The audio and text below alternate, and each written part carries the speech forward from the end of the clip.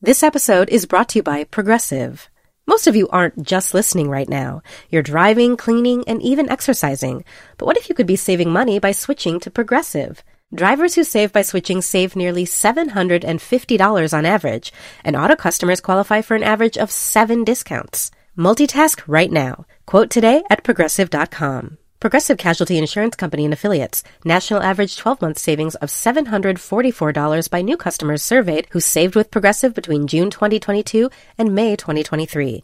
Potential savings will vary. Discounts not available in all states and situations.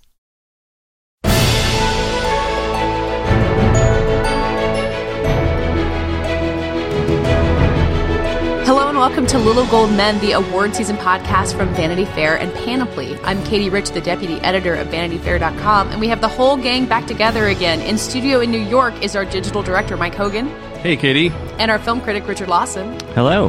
And then we also have on the line our senior writer, Joanna Robinson. Hi, Katie. It is so good to have us all back talking about a really busy couple of weeks. It's almost unfair that the Emmys in Toronto basically wrap up at the same time because it just gives us so much to discuss.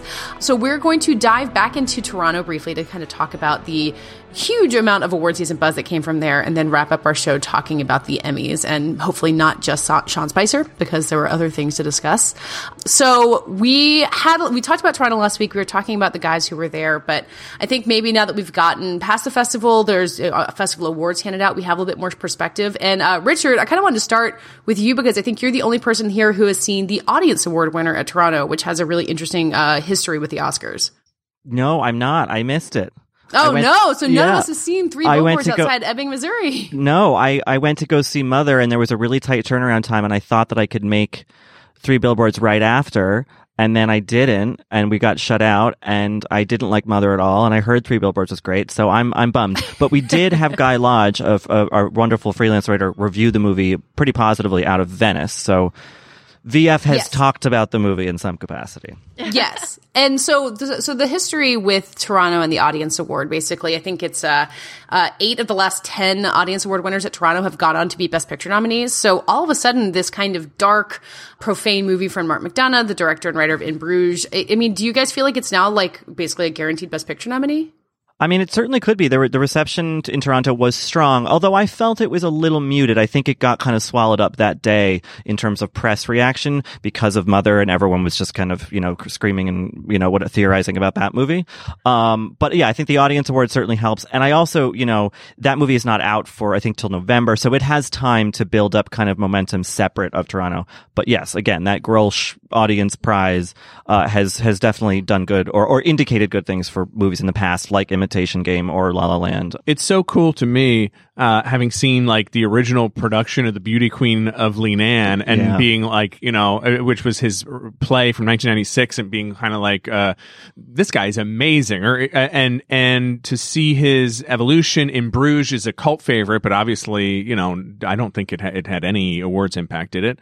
Golden Globe for Colin Farrell, but that was it. All right. Yeah. And McDonagh didn't get a screenwriting. Didn't he get a screenwriting nomination for something? He's won an Oscar. He won a short film Oscar before he had a feature directing career.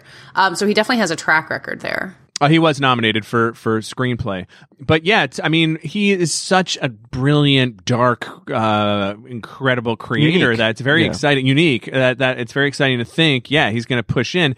And given like the competition in Toronto, like how can that not be meaningful? That there were so many. I mean, audience awards can be fickle and weird, but like those people watched a lot of movies over the course of that week and a half or whatever it is. A couple things. I just want to echo what Hogan said about like, if you've never seen a McDonagh play, you really need to go see a production, because like for the production of Lieutenant of Inishmore that I saw, they had to install a grate in the front of the stage to catch all the fake blood that comes gushing down every single production. The Pillowman's great. Like McDonagh is just a genius, and a genius with language, and what someone I know likes to call the F patois, like the swears in his work is amazing. And so I've been really excited about Three Billboards. I'm so thrilled that it got this push out of Toronto. And does this feel like a Frances McDormand push as well? Like, is this another Oscar option for her. Well, Richard mentioned Guy Lodge's review, which was really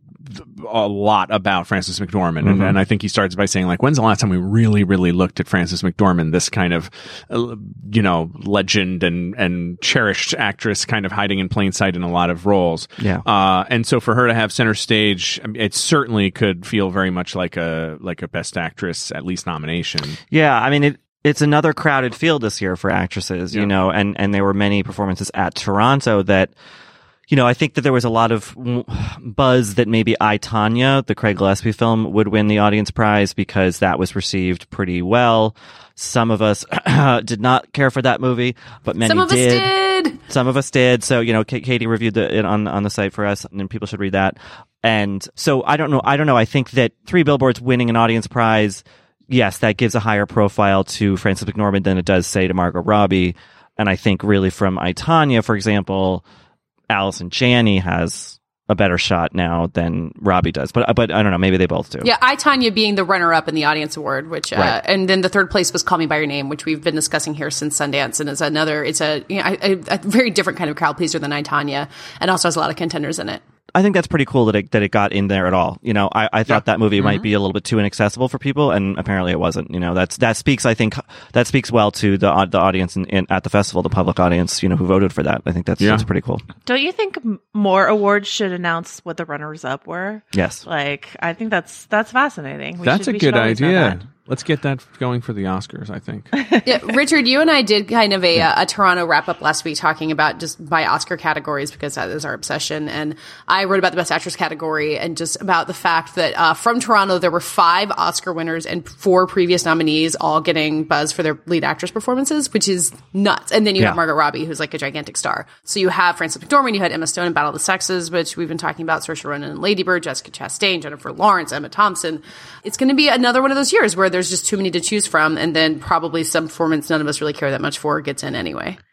Should we just really quickly, in the wake of the actual public reception of Mother, do you think that Jennifer Lawrence would get a nomination for that, given the very mixed reaction out in the world? I think no, but I guess anything is possible. I would say no, except, the Academy likes her a lot.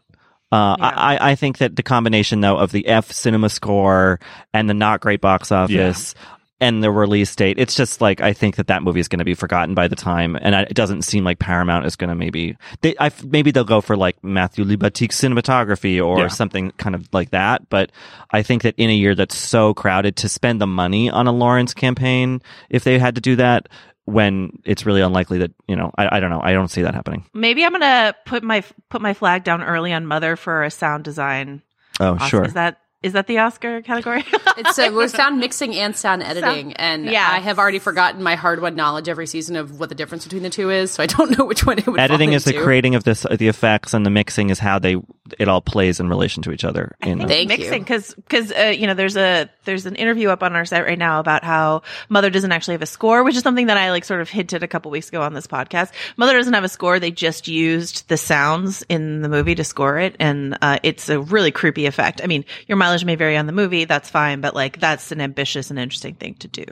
Well, the other thing worth noting about Mother is that Paramount's other 2 big players in the season were Suburbicon and Downsizing, which I think we talked about some last week, both came in for some pretty rough reception at Toronto. So they might default to rallying behind Mother, although I do think Downsizing could have a second win closer when it actually comes out. But I also think when it comes to Mother, Jennifer Lawrence would have to presumably sign on to be yes, I would like to go for this nomination, and I just can't see her doing it in light of the entire thing around this. She and her boyfriend worked on a crazy project. It got totally hammered by audiences. It didn't make any money.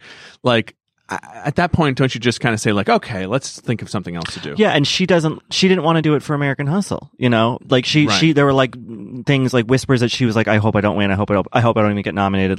She has her thing. I don't think she wants that kind of attention, especially for something like this. You're right. I think that's probably unrealistic at this stage.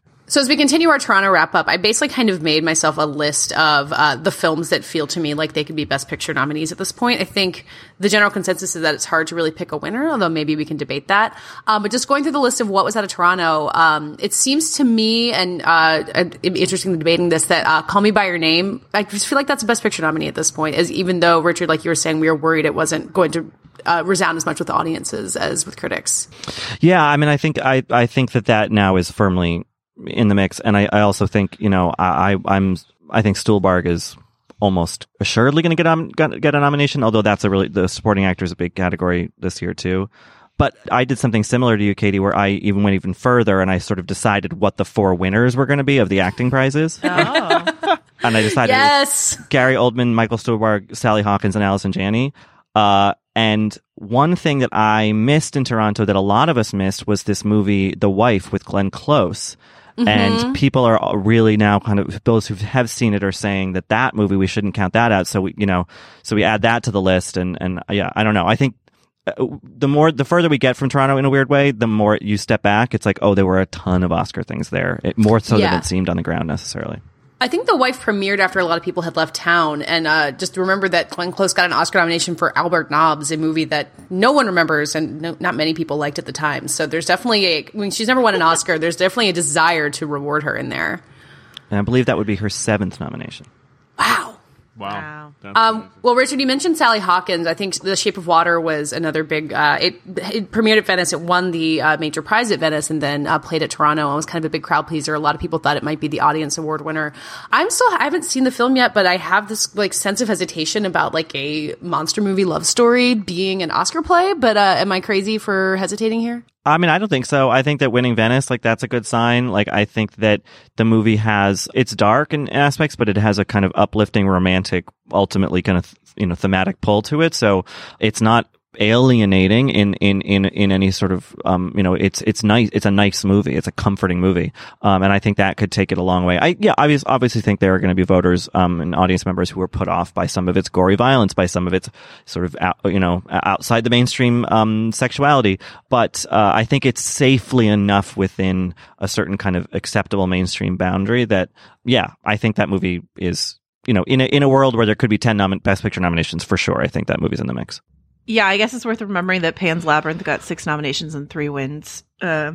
Which is itself a monster movie, I guess, from Guillermo del Toro. So, and something really dark happens at the end of Pan's Labyrinth. So, and then it still made it into the running. So, and speaking of both Michael Stuhlbarg and the Best Supporting Actor category, from what I hear, Richard Jenkins, who is a previous Oscar nominee, is really outstanding in Shape of Water alongside Sally Hawkins. Yeah, he's great. And I now have this internal war between him and Stuhlbarg in my sort of heart, Why choose? Why choose? I know. And just give it to them both. Yeah. Have a runner-up. Right, yeah. That's why we need the runners-up. Well, and so just going back to your list of all the acting Oscar winners, which all sound dead on to me, Richard. You mentioned Gary Oldman, who is in The Darkest Hour. I think ever since that film played at Telluride, we've talked about how it just kind of seems like the Best Actor Oscar is his. And now that I've seen the movie, I wouldn't object to that. But that movie, even though Mike and I saw it at the premiere, and it was kind of a late night weird screening, I think. But it does seem like it came out of Toronto with the buzz it needs to be a contender too. How did it go over in your audience? Did people seem into it? We had terrible seats, and I genuinely think that affected it. Mike, I don't know how you felt walking out of it. I was also exhausted, but I mean, people were so rapturous in other screenings, and ours felt so muted. I think because we were just shoved over in a weird corner. Yeah, I think. Well, I don't know. Did you have a hard time understanding people speaking? Yes. I think that Gary Oldman does such a real Churchill accent that sometimes you don't know, you can't understand what he's saying. Americans are like not. Yeah. It's whereas Lithgow, just won the Emmy for the same character, right, is clearly kind of like tilting it toward a more international audience or an American audience, right? And maybe partly because of where we were sitting, partly because of just the, I guess you could say, exactitude of that performance. There were times where I was like, there's just a crazy old man shouting a lot in this movie. a crazy drunk old man. A crazy drunk old man just kind of shouting a lot, And I don't know that it benefits from the Dunkirk comparison, actually. I thought I had originally heard, people won't even care about Dunkirk after they see this. And it's so different. It's so built around a performance. But Dunkirk suddenly felt more of an achievement after Sure. I watched this than it had previously. I thought, you know what I mean? Because The Darkest Hour is so hermetically sealed inside of Parliament, inside of Churchill's house, whereas Dunkirk, you're kind of like, you're there, you're seeing like the people, these gorgeous young doomed people. Yeah. So I don't know. They're very interesting as companion pieces. And I think that Katie and I were exhausted and were like way over to the side of the theater, but it was interesting. I didn't necessarily come out of there. I came out of there going, yes, ticks all the boxes. I could easily see Gary Oldman winning this, and certainly as a career capper type of a thing. I mean, he's a total legend, and you think of the trajectory of Sid Vicious to Winston Churchill, that's pretty amazing. Yeah. With Dracula in between somewhere. Yeah, but I didn't. I will admit that I didn't have that full. I was reminded a little of Dracula too, by the way, by the makeup. But I didn't have the full like Daniel Day-Lewis and Lincoln experience. Different kind of character too. Yeah. Here's a question. Should we, I don't know, learn some lessons from the Oscars last year and maybe take more seriously this idea that they have like a younger, hipper, more diverse field of voters, and wonder if this transformative Gary Oldman under piles of very convincing makeup is like the kind of performance that used to earn Oscars, but is it still the kind of performance that earns Oscars? It's a great question, and I think that it's not really an answer to it. But okay, so let's look at who else might be in the mix. And to say, well, a Daniel Day-Lewis performance in a Paul Thomas Anderson movie, like that's pretty outside. But it's not, because Daniel Day-Lewis has won 3 Oscars, right? So he's not really outside the norm either. And then you look at down to like Timothée Chalamet for Call Me by Your Name. That would be kind of a radical change. He's young. He's in this kind of gay movie, but I don't see that Gary Oldman's main competition, which is this kind of theoretical DDL performance that no one's seen, as being really any sort of newfangled kind of performance. It's more of the same. Well, also, the thing that Gary Oldman has is he has an enormous amount of like cool factor and cred, I think, with a younger audience, partly because of just the incredible career he's had and the choices he's made. I think a lot of younger, cool actors look up to him, like you know, people like Tom Hardy, like he's the man. Right. So I don't know that it hurts him as much as it might hurt some truly sort of like stultifying old guy. Gary Oldman is like a complete badass who played Churchill and had to be, and he's like got a Cockney accent and is like smoking behind the theater because of the hype. Like I didn't come out of there going, wow, like slam dunk on every single level, but it's an absolutely incredible performance. I think it's almost technically so good that it's hard to understand what he's saying. Yeah. I also think that oddly in Oldman's favor, his problematic stuff, that Playboy interview he gave a few years ago, that's already out. That's been processed. People have, he's sort of addressed it. It's kind of over and done. It's not like Charlotte Rampling is going to say something, she said something while on the awards circuit. Like, I feel like Oldman's era of that is kind of over. And I don't even remember what it was. What was it again? He kind of he sort of like, was like, Mel Gibson, what was it? People say that kind of stuff in private all the time, and like stuff like that. Like he was like being a little bit of an apologist for some not. That was great on the Tinker Tailor tour, right? I think. Right. After Casey Affleck weathered the controversy storm last year and won anyway, I don't know. It's hard for me to take a lot of controversy seriously. Yeah. So the last thing that I want to get into from Toronto that was kind of on my list of things that I think could get Best Picture nominations. This is actually 3 movies, but A24 had 3 pretty sizable audience hits at Toronto. They had Lady Bird, The Florida Project, and then The Disaster Artist, which I think might have been the most surprising kind of big hit.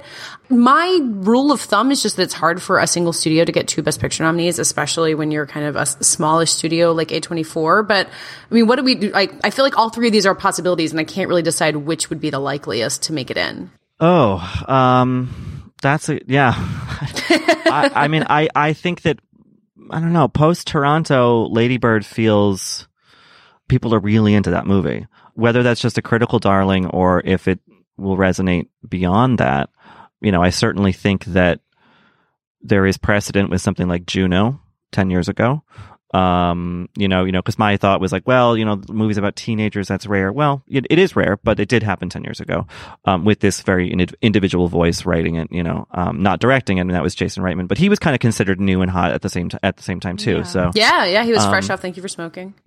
Yeah, I mean, I don't know. Like, I also think, A24 had Lean on Pete, and that movie, that's probably not going to go much further in terms of Oscar stuff. But that kid, Charlie Plummer, like he won a special award at Venice. Like, I don't know. It could do something. My feeling with The Disaster Artist is that it's gonna because it's Sideways, still a movie about making movies, which we always talk about how much the award season loves those movies. I feel like it's going to show up big at the Golden Globes, right? And then I think it's going to... Oh, because it'll be a comedy at the Golden Globes? Because it'll be a comedy at the Golden Globes. And then I would say screenplay, possibly, something like that. Do you know? But I don't know about... Best Actor feels super possible to me. Well, you guys have seen the movie and I haven't. I think it feels possible. And also, speaking to your question, Joanna, there's a performance that, sure, it's a straight white guy, but it's in a weird self-referential kind of meta comedy. That would be a pretty interesting new form of a Best Actor win, Like a Martin Landau for Ed Wood sort of situation. Yeah, sure. Yeah, except not this venerable old actor they've been wanting to give an award to for a while, It's the guy who ruined their broadcast 7 years ago when they asked him to host. Which is a fascinating Oscar turnaround. I will truly never forget. Katie is carrying that flame. You know what? Anne Hathaway really deserved better. So it sounds like what you're saying, Richard, is that A24 is going to be busy, but that they kind of have a path for this. Obviously they won Best Picture last year. They are really as on top of their game as anyone could be. I mean, why not try for all three? Sure. Yeah. I mean, they've got the mojo behind them. They're having this wonderful moment, and I don't see them not trying to capitalize that in some way. Their sort of awards campaign strategy has thus far been pretty unintrusive. It's been kind of cool and mellow, but though persistent, so I don't see them. I think they'll repeat that same thing this year, and they have good reason to. Here's what I'm not sure I want, and I feel like Katie's going to back me up on this.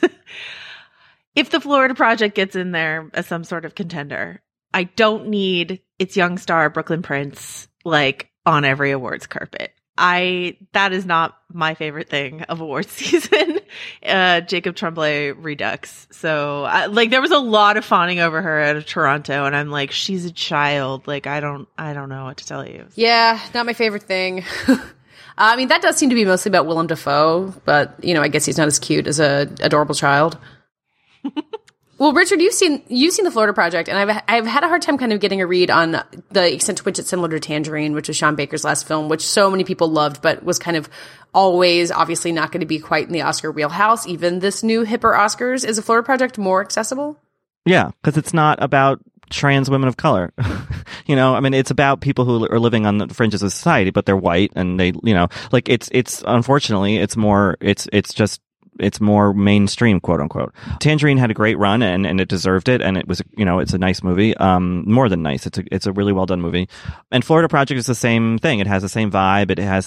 It doesn't feel exploitative of a lot of non-professional actors who themselves are not necessarily coming from the exact situation depicted in the movie, but maybe something close. It feels empathetic and sincere. Yeah, and they add a little star power with Willem Dafoe. But if Willem Dafoe is your is your name brand star? Yeah, you're okay. It's not, you're not being too bad about that. Yeah, and I think the movie also has this, as Tangerine did, has this really gorgeous ending. But then by the end, it kind of gets where it's been going, and you realize that the movie was actually saying something pretty big the whole time. And in that, I think that if you send the audience out on a high note or a big note of feeling, I think that can go a long way. Similarly to Hostels, a movie that I saw, that might have been my last movie at Toronto that I missed at Telluride. And it's a fine Western, but then the last scene is so gorgeous with this swelling Max Richter music and this beautiful closing shot that you kind of leave thinking you saw something profound. And maybe the same was true of Florida Project. Is Hostels out this year? Do we know yet? Does not have distribution yet, I don't believe. I think the problem is it went into Telluride without that, and that's pretty rare for Telluride. It's not rare at Toronto, but there was actually an article in Variety recently about how the buyer's market at Toronto has gotten kind of weird, and especially with a movie like Hostels, which cost $40 million to make. Holy cow. Yeah, Scott Cooper. I think it's $40 million. He cobbled, it's just, Western Vistas. It was a big production. He cobbled the money together in kind of unorthodox ways. So yeah, we'll see. It's looking like, it won't come out this year, but who knows? It's also got Timothée Chalamet in there in Man of the Hour, who's also in Lady Bird. Yeah, 3 movies at Toronto. Yeah, look at him. Not bad for barely being able to drink. Maybe just one more thing as we wrap up Toronto, and I think I wrote this in our wrap up last week, Richard, that Dunkirk kind of emerged with buzz because Christopher Nolan showed up to screen it in an IMAX, and which to me reads as kind of like shameless awards campaigning. But I mean, I'm sure the people who got to see it in the beautiful IMAX theater in Toronto were grateful. That still feels to me like if I had to pick a Best Picture winner today, that would be the one, which is rare after you see so many movies at Toronto. Richard and Joanna, do you guys agree? I think in terms of like, unless there's some sort of call me by your name disruption when it hits the mainstream like audiences, it does feel, it's so funny because it's not as safe of a movie as it seems on the surface because of the way it plays with time and subjectivity, Dunkirk. But it does feel like it was so popular and so critically acclaimed, and it's just a really good movie and ticks those like war movie boxes and stuff like that. So I would say right now, yes, Dunkirk. Yeah, I could see that. I mean, again, it has the problem of coming out so much time before the voting happens, like months and half a year before. But that doesn't necessarily mean anything, And yeah, I think it's sort of universally liked as both a statement of bravery in the face of, blank, but also is such a technical achievement, and also it's Nolan's time, I think it has a lot going for it. I wonder though if it's a little bit lacking in sentiment, Is him showing up at TIFF a signal that like he's really going to try for it? Because like Christopher, I don't have a cell phone or email Nolan, like never really struck me as like I'm really going to pull out all the stops to campaign. But does him showing up at TIFF signal something for you? It's hard to read someone's mind personally, especially someone like Christopher Nolan, who obviously has a lot going for him. Like an Oscar is not going to like give him some great leap in his career. He's already achieved about as much as anyone can. But it indicates to me that he thinks it's worth it, that he thinks it's possible, and is kind of willing to go with what his studio and his campaigners want to do, and, presumably get more eyeballs on the movie as a result.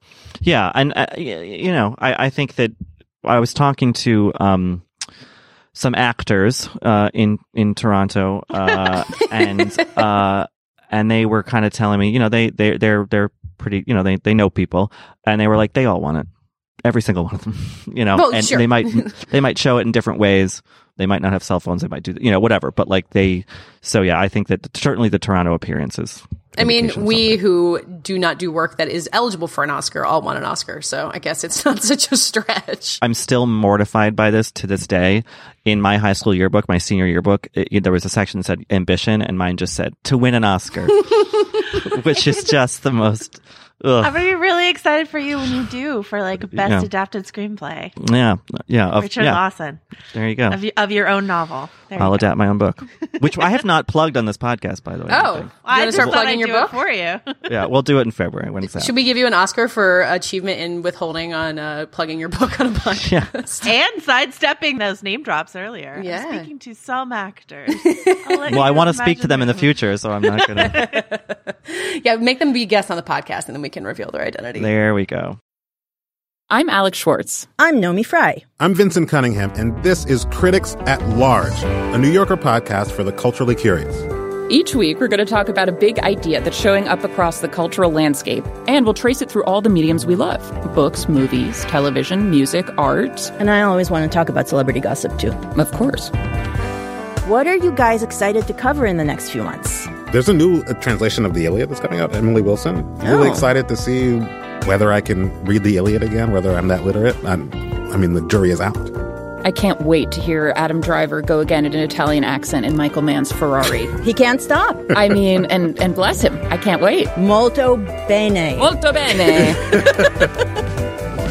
We hope you'll join us for new episodes each Thursday. Follow Critics at Large today, wherever you get podcasts. You really don't want to miss this. Don't miss this. Don't miss it. See you soon. Apple Card is the perfect cashback rewards credit card. You earn up to 3% daily cash on every purchase every day. That's 3% on your favorite products at Apple, 2% on all other Apple Card with Apple Pay purchases, and 1% on anything you buy with your titanium Apple Card or virtual card number. Visit apple.co/card calculator to see how much you can earn. Apple Card issued by Goldman Sachs Bank USA, Salt Lake City branch. Subject to credit approval. Terms apply. So we've lost Mike, but we want to go ahead and talk about the Emmys, which hopefully by the time this airs don't just feel like they happened 100 years ago, which tends to happen with award shows. But it was an interesting night. We kind of talked a long time in the lead up about how Game of Thrones wasn't going to be there and it was going to shake things up. But I'm not sure, did any of us actually predict that The Handmaid's Tale was going to run away as the success of the night? No, I think the narrative going in was that this was going to be like a big night for broadcast television because This Is Us was going to come like win a bunch of dramatic awards and really like, prove to everyone that, without Game of Thrones in contention, the networks have a fighting chance. No, they do not. And then Hulu's like, psych. What the big story being not just that The Handmaid's Tale won, which actually like a lot of people, I'll say this, on Gold Derby, I think things were pretty split between This Is Us and Handmaid's Tale, with like more people predicting This Is Us, but Handmaid's Tale still like not out of left field, I'll say. But, with its topical political nature and its, Elizabeth Moss being like top of her field in TV acting and all that sort of stuff.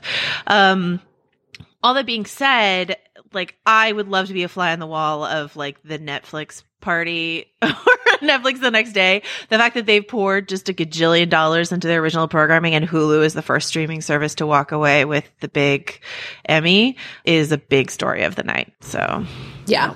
And Stranger Things didn't win anything. It won like, I don't know, opening credits and editing, like none of the broadcast award that night, but some technical awards and stuff like that. Yeah, it was a really interesting night. It was pretty much lockstep, Big Little Lies, Handmaid's Tale, and SNL, with like a few outliers in there, like Black Mirror and Sterling K. Brown, Veep, yeah. But those were like the three big winners. And for Big Little Lies and SNL, it's wholly unsurprising. For Handmaid's Tale, a little surprising, but still not like incredible. But something that I've heard people talking about in the aftermath, which I found really interesting, is the Emmys are starting to look, without Game of Thrones in the mix, which, for the last 2 years has made the Emmys a little bit boring, at least in the drama category, because we just all know who's going to win. That means now we're really looking at what the Emmys look like in the era of peak TV with so many options. And someone, I think it was on the Watch podcast, I think it was Alison Herman from The Ringer, but she brought up this idea of like Oscar bait TV show, which is something we maybe have to start considering, because in the past, I feel like the Emmy nominations were like these certain favorites that were back every year, like, Mad Men or Breaking Bad or, The Shield going back or Frasier or whatever it is. And now with Monk, that classic Monk. But now with peak TV, with so many options and with so much star power behind certain options, it might be that we see sort of something a little bit different every year.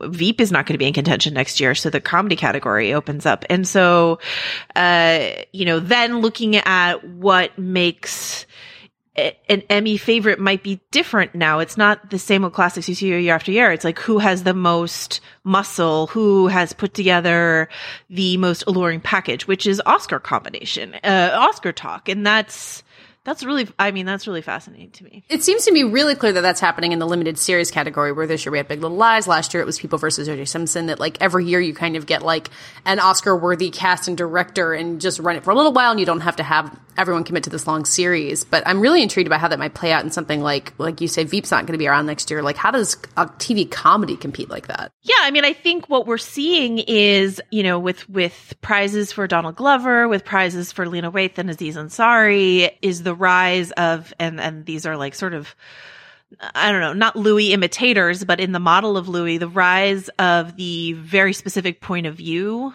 comedy.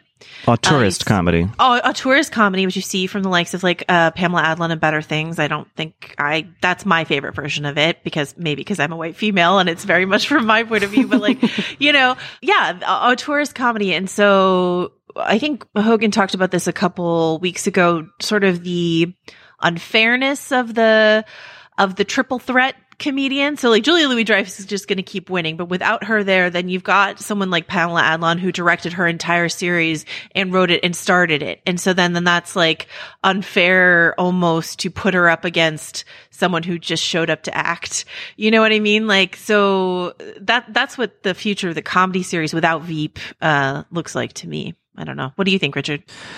Yeah, I mean, I think that certain wins, were encouraging, and I think that it was a long slog to get the Academy, the Television Academy, to actually pay attention to stuff that was not, sort of just put right in front of them. And maybe that stuff is now being put right in front of them. That's what's changed. It's not that they've moved; it's that the industry has moved to sort of cater to them. I don't know, but I think yes, there was a breadth of winners, and I think that it will be nice next year when you don't. I mean, there's been a certain argument that like shows or actors on shows should kind of take themselves out of the running after they've won. I think it was like twice or something. Like, okay, you've won for this performance. Now give someone else a chance. And I think that maybe there will start to be more of that kind of happening organically with, something like Tatiana Maslany winning last year. And that was just kind of one-off. And then, Elizabeth Moss this year, and maybe who knows, or like Rami Malek last year, which is, yeah, exactly. Like, and look, that happened in Emmys in years ago too. But you used to, you had Kelsey Grammer winning every year. You had Tony Shalhoub winning every year. You had The West Wing. There was much more of a sameness, and I think that we're seeing that break up now. That said, who's to say that another, Breaking Bad doesn't come along, or another? I mean, HBO would love if another Game of Thrones came along. But you know what I mean, like something where it just becomes a juggernaut. And what I think makes that conversation more interesting is that we have more and more limited series. We have more series that aren't going to come around every year. It's going to be, maybe every 18 months. And so it just does feel like there is variety entering the picture. And, I think that's exciting. What that means in terms of relevance to your average Emmy viewer, there are so many more shows to watch now. It used to be that if you watched the big 5 shows on television, you kind of knew everything at the Emmys. Now, not so. Yeah. It's interesting that you talk about people taking themselves out of contention, because there is, like John Larroquette did that years ago after winning 4 times. Candice Bergen also took herself out of contention after winning 5 times. So there is this question of like, is it undignified for Julia Louis-Dreyfus not to take herself out of contention? But at the same time, like I go back and forth on this, because I really, when she gets up there and she like, it feels nice to win. She's so nice about it. She's undeniably talented. So it's hard to like get mad about it. And it boosts the profile of her show, it like helps get more people to watch Veep in theory. You wish that there was like room for other people to get in there. That her streak has meant that people like Amy Poehler never won for Parks and Recreation or something like that. But she's just like, it's so funny because she goes up there and it's not any of this like fake, like, oh, I don't deserve this or me again or anything like that. It's just like every year she goes up and she's just like, yep, here it is. I'm the queen of comedy. It's me. And not in an obnoxious way, just in a sort of like, yep, you're great. Go rock on. So like, I think it would be, I mean, she's only got 1 year left. They're not, they're not going to be in contention next year, I think, because of scheduling. So, I wouldn't begrudge her, like, getting it in her final year if she wants it. But, it will be interesting to see who steps up in her absence next year. Yeah. And I also think that, I know she did win an Emmy for New Adventures of Old Christine, I believe. And that was sort of like people saying, oh, the Seinfeld curse is finally broken, right? But now Veep has really confirmed that, any idea that there was a Seinfeld curse is, well, I mean, at least for her, I mean, to say nothing of Jason Alexander and, the other one whose name Michael Richards. Kramer. There might be some, I don't know, I'm just armchair psychologist here, but like, there might be some, like, every year is a kind of reaffirmation that she's past that era when people were like, you're done. Like, you had your thing and it's over and you're only, however, 30 something years old, so maybe now, like, this is kind of more further validation of the fact that, like, she's established herself, which, I can understand the psychology behind that, but like, I think it'll be really nice next year to have someone else in the mix. It's interesting because, Rebecca Keegan wrote this great piece about how Game of Thrones really changed the way in which genre television is considered for awards races. And I've heard, it's so interesting. I've heard some people in the wake of The Handmaid's Tale sweeping a bunch of the, Bruce Miller won, the showrunner won, Reed Morano won, the director, for it to rack up so many awards, some people are like, oh, yeah, sure, reward the I don't know why Handmaid's Tale is now being considered an establishment show, but that's a lot of the narrative that I've heard. But this is a hard, it is an adaptation of a classic novel, but it's a hard genre show. It's still a genre show, and Black Mirror winning 2 awards. This is a genre show. And so, Stranger Things may not have won. And for that, I am kind of grateful because while I like the show, I find, the outsized buzz around it, kind of insufferable, but the, genre without Game of Thrones genre still showed up big time at the Emmys this year. But speaking of Black Mirror, I regret that I underestimated the power of San Junipero when I did our predictions for limited series. I just didn't think that they would think of kind of one episode of a Netflix series as a TV movie, and I was wrong, which I guess just says another way that the TV Academy has really changed their minds. So all credit to San Junipero, even though I like Nosedive better from that season.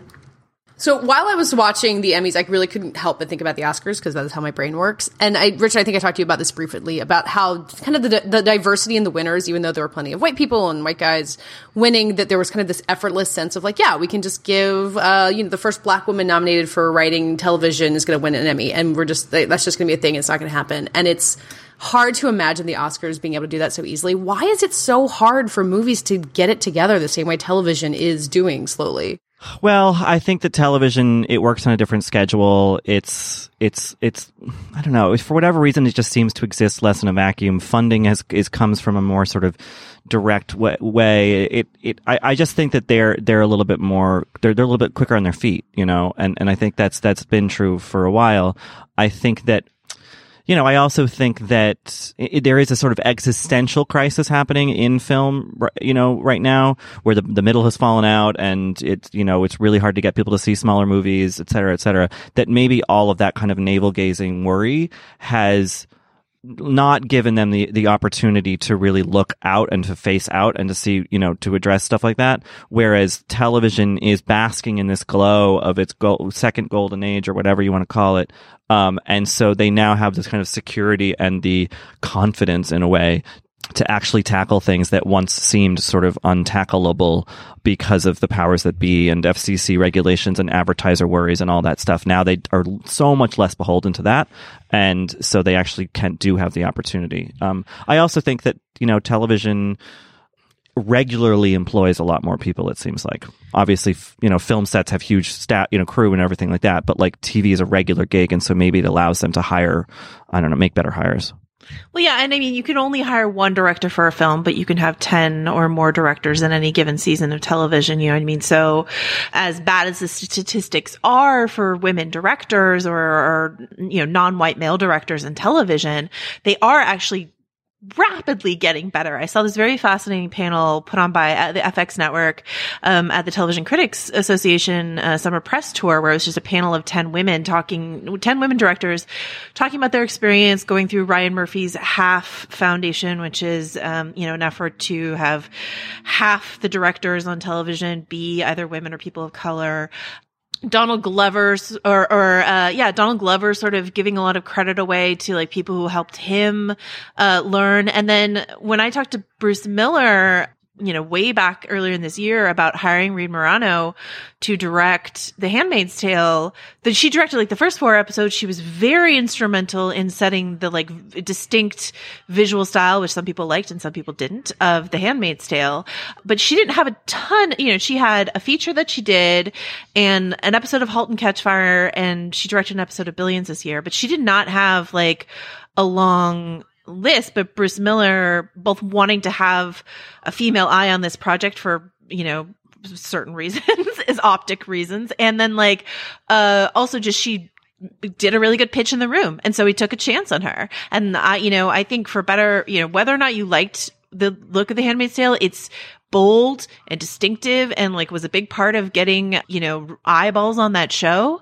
And so taking a gamble on someone, Reed Morano is a cinematographer chiefly, taking a gamble on her really paid off. And that's the kind of risk that studios still feel, you know, with Patty Jenkins sort of moving the needle this summer, but like the studios still feel like they don't want to take if a woman doesn't have a huge CV behind her, she's not thought of for these big high profile projects. And so I don't know, kudos to Bruce Miller and kudos to Ryan Murphy and kudos to all the other white men TV who are sort of like opening the door for women to come in behind them, I think. Well said.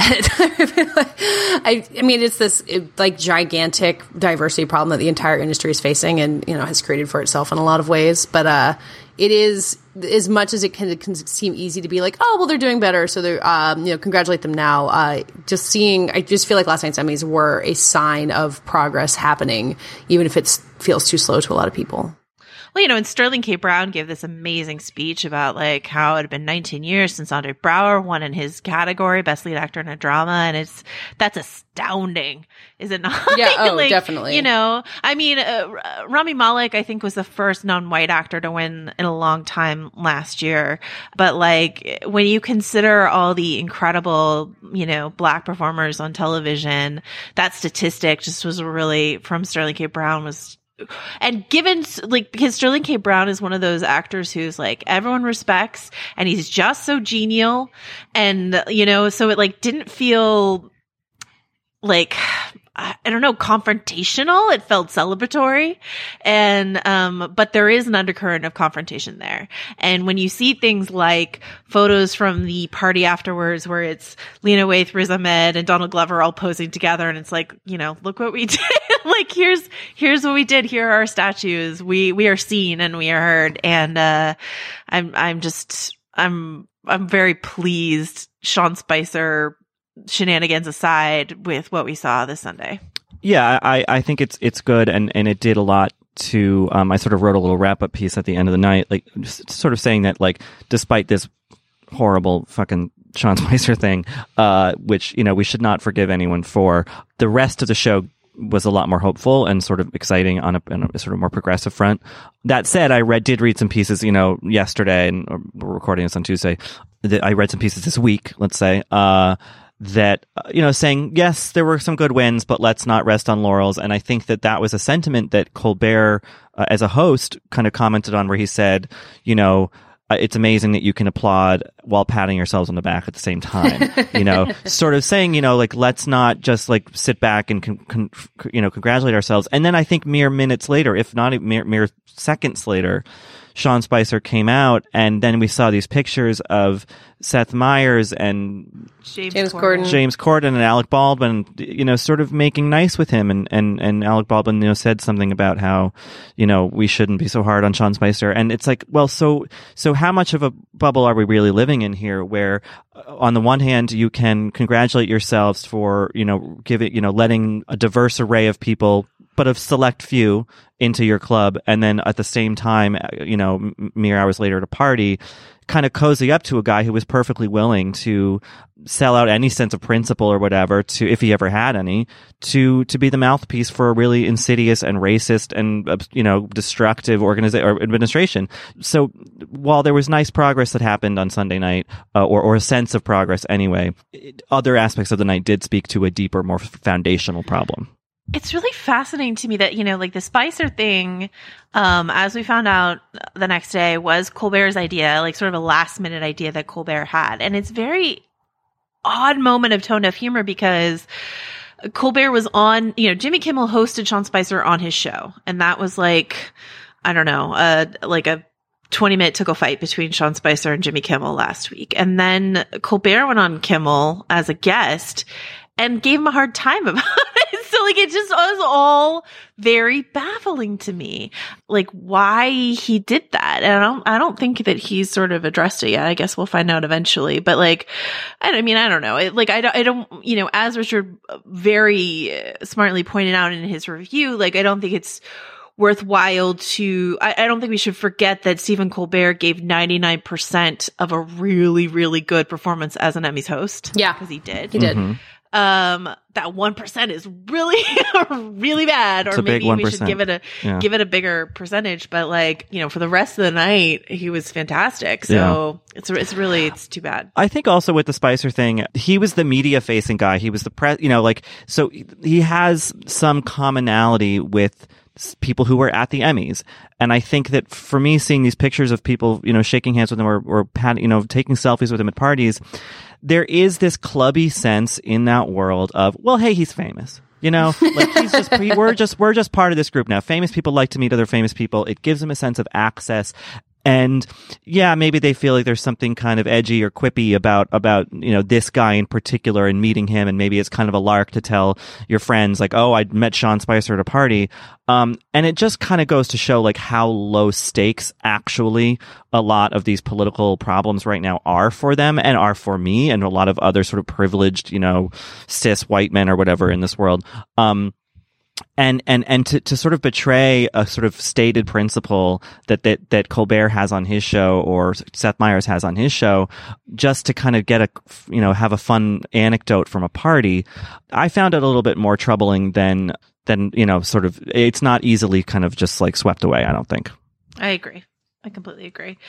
And I will be really fascinated to hear, like, eventually Colbert, in his own words, like, talking about his, like, not like defend yourself, sir, but like, just I'm curious to hear him talk about like what he thought that would achieve and how he feels about the fallout, so. It'll also be interesting because Jimmy Kimmel showed up briefly, and I had kind of forgotten until he and Colbert did that bit about being losers, and Kimmel made a joke about mixed up envelopes, that he's hosting the Oscars again next year, and obviously watching all of this really closely. Yeah. And I think what these guys are all learning, and whoever hosts the Golden Globes will face this too, is that no one's really ready to laugh about this stuff yet. Like, the vibe is still anger for the moment, and obviously there were plenty of Trump jokes and some nice political statements last night, but a lot of lessons will be learned from this, I think. I will say, I think you pointed this out in our Slack, Joanna, that at least one celebrity had a wonderful reaction to Sean Spicer being at a party. Jason Isaac. Yes. Yeah, who I prompted, he wrote this, he sort of took a photo of himself and Sean Spicer's in the background, and he sort of had this,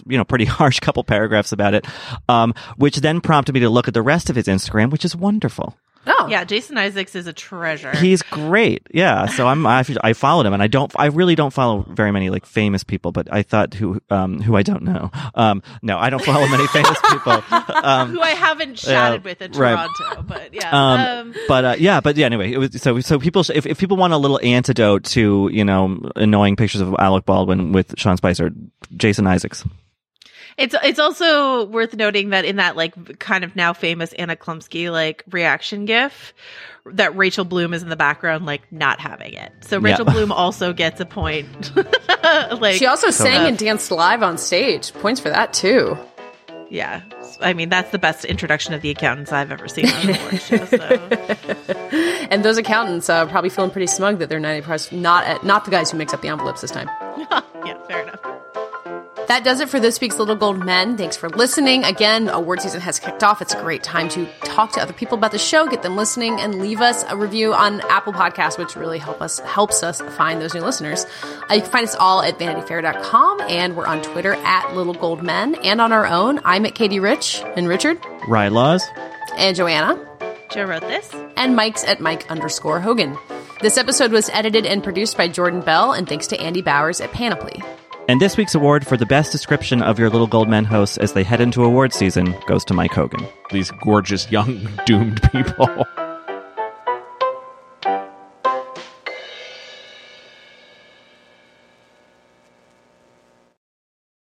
I'm Bobby Finger. And I'm Lindsay Weber. Do you ever see a new face or name on your news feeds and say, who the heck is that? Our podcast, Who Weekly, is everything you need to know about the celebrities you don't. Think of us as your cheat code to People Magazine, your glossary for Hollywood, a shortcut to understanding pop culture at large.